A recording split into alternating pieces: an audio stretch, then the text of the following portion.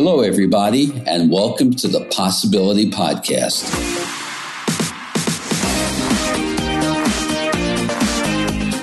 I'm your host, Mel Schwartz. I practice psychotherapy, marriage counseling, and I am the author of the book, The Possibility Principle, the companion to this podcast. I hope to be your thought provocateur, and I'll be introducing you to new ways of thinking and a new game plan for life.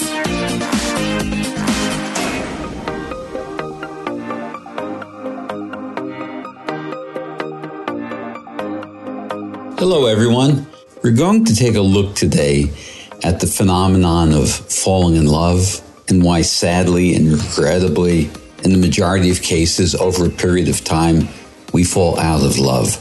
We're going to look at this phenomenon and understand that it's commonplace, but that doesn't make it natural.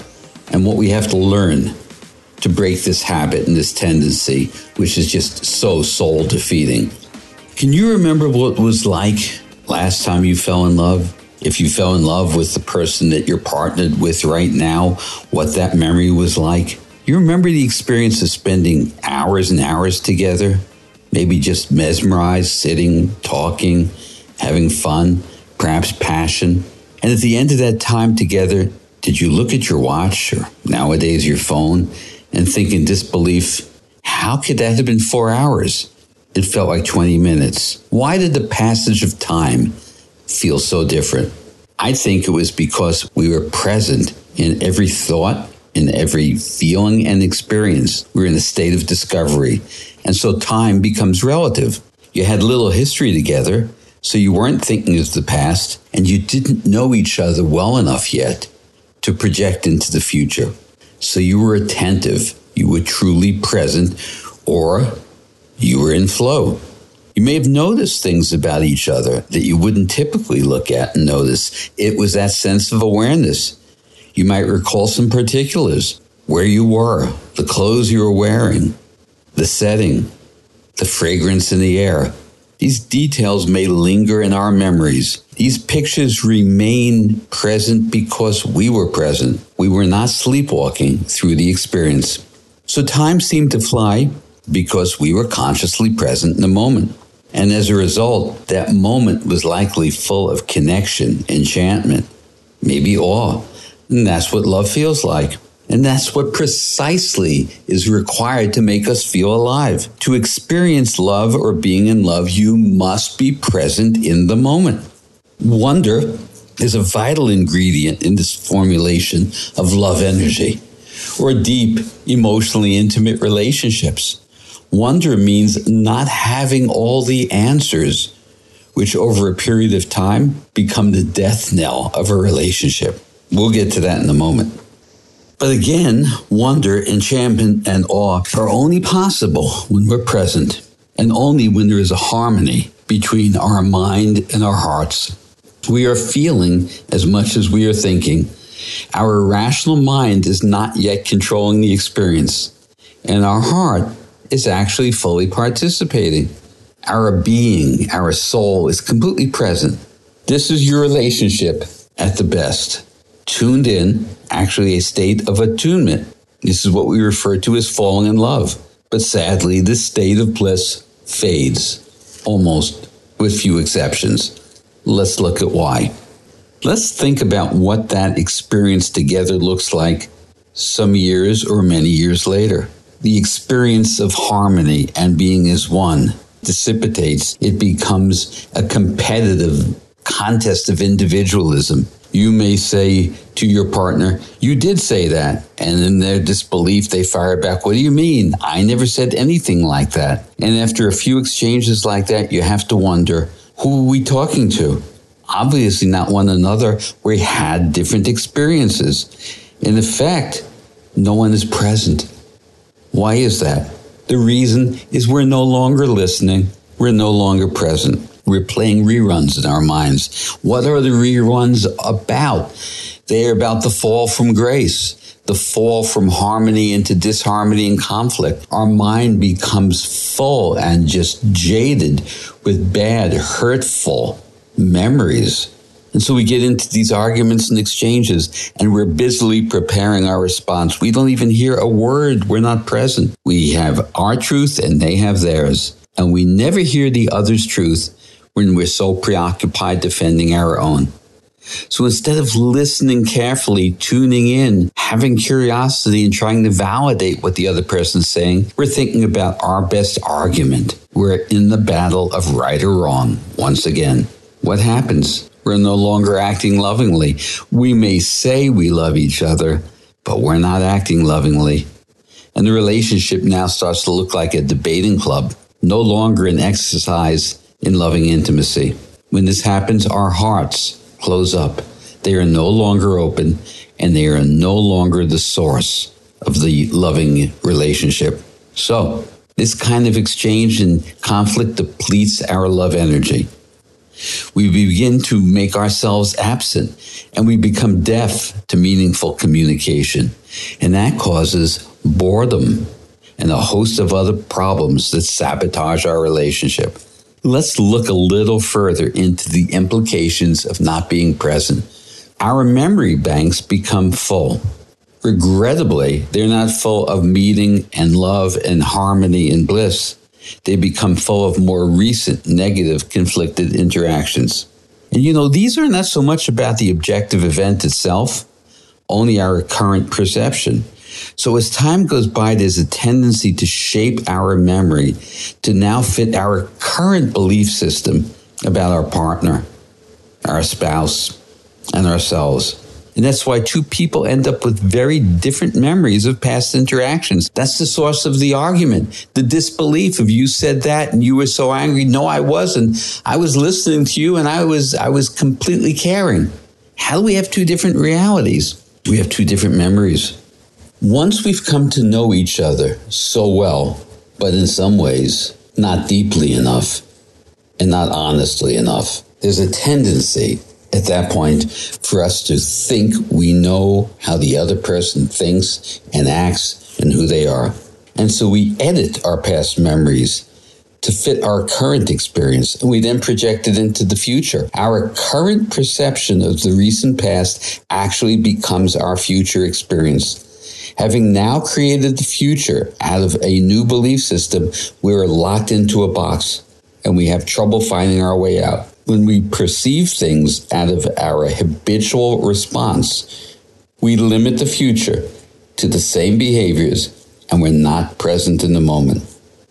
Let's look at what happens when we're not in the present. For one thing, there's no new learning. Anything new that your partner has to offer, you may deflect. And you kind of relegate it into that box of the known that your memory bank has placed the other person in. And so you stop learning. If we do that, the vitality of our relationship withers. The source of a vibrant relationship is to be able to learn new things about each other. Having curiosity and wonder allows us to do that. But when we don't, we grow bored and we lose interest in the other person. You assume you automatically know everything there is to know about each other. And then the relationship withers. It stagnates. You may look for reasons to avoid each other or occupy yourself with other things or other people. Or you may get frustrated and engage in conflict. Under these circumstances, there's just a greater likelihood that you're going to act out on your frustrations. But as you know, which I've spoken about at length and you've read in my book, The Possibility Principle, reality is comprised of a state of infinite possibility. We have to open to the spontaneity of the moment, being fully alive, free from the constraints of old reruns, to open to those limitless possibilities. Remember, when you first met and fell in love, there were no memory banks operating yet. You had to listen attentively. In fact, you wanted to listen. It was fascinating. So what happened?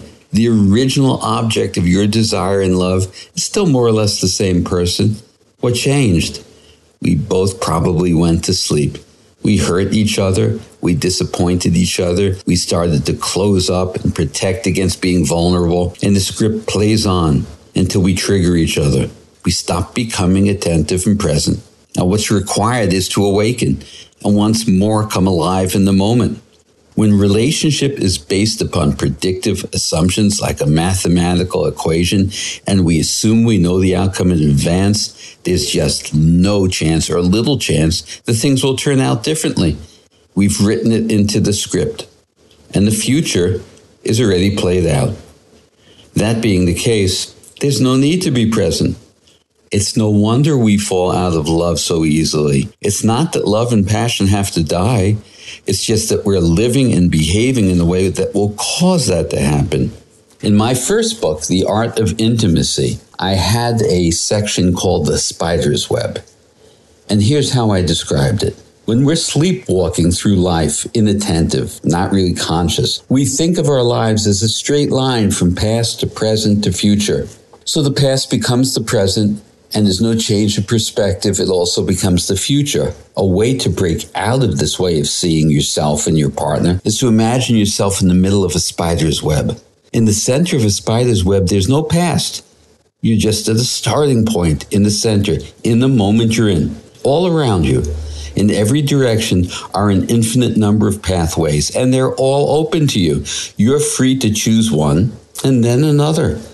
You're not constrained by your mental and emotional baggage of your past. Your wounds, your hurts, set them aside. You see, if there's no past, all that exists is the moment you're in. Using this visualization of the spider's web, there is no past. You've freed yourself from that illusion. All paths are open. Each choice you make creates a new timeline.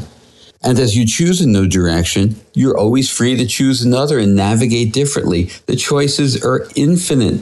The same can be true of your relationship experience. Now, how do we do that? We notice the reaction. We notice our old thought and our old feeling, and we imagine saying, shh, to the reaction. Don't become your reaction. Picture yourself in that limitless, infinite possibility of choices. Quiet yourself. If you react, you aren't present. That doesn't mean you can't respond. Responding means you don't become your reaction, but you're free to communicate. You're free to communicate what you're feeling and ask the other, do you care how I feel? And instead of judging one another's feelings, you must try to understand the feeling. Feelings aren't right or wrong. You can't say I love you if you don't care how you feel. The key here is to tune into the feeling, get out of the script of the past, become curious, have wonder, have curiosity, stop judging, seize the moment, and become present in the moment.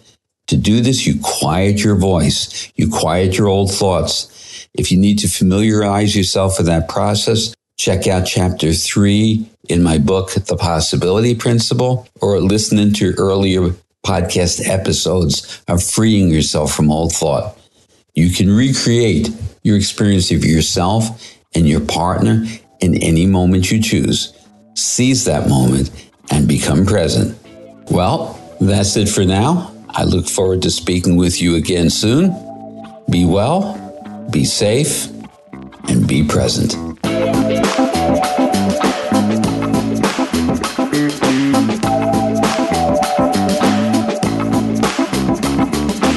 I hope you enjoyed this episode of the Possibility Podcast. I welcome your feedback on this and any episode. Please send me an email at mel@melschwartz.com or leave a comment in the show notes for this episode at melschwartz.com. If you like what you're hearing, please take a moment to rate and review the show at Apple Podcasts, Spotify, or wherever you get your podcasts. Your reviews really help boost the visibility for the show, and it's a great way for you to show your support. Finally, please make sure to subscribe to the Possibility Podcast wherever you listen to podcasts, and that way you'll never miss an episode. Thanks again, and please remember to always welcome uncertainty into your life and embrace new possibilities.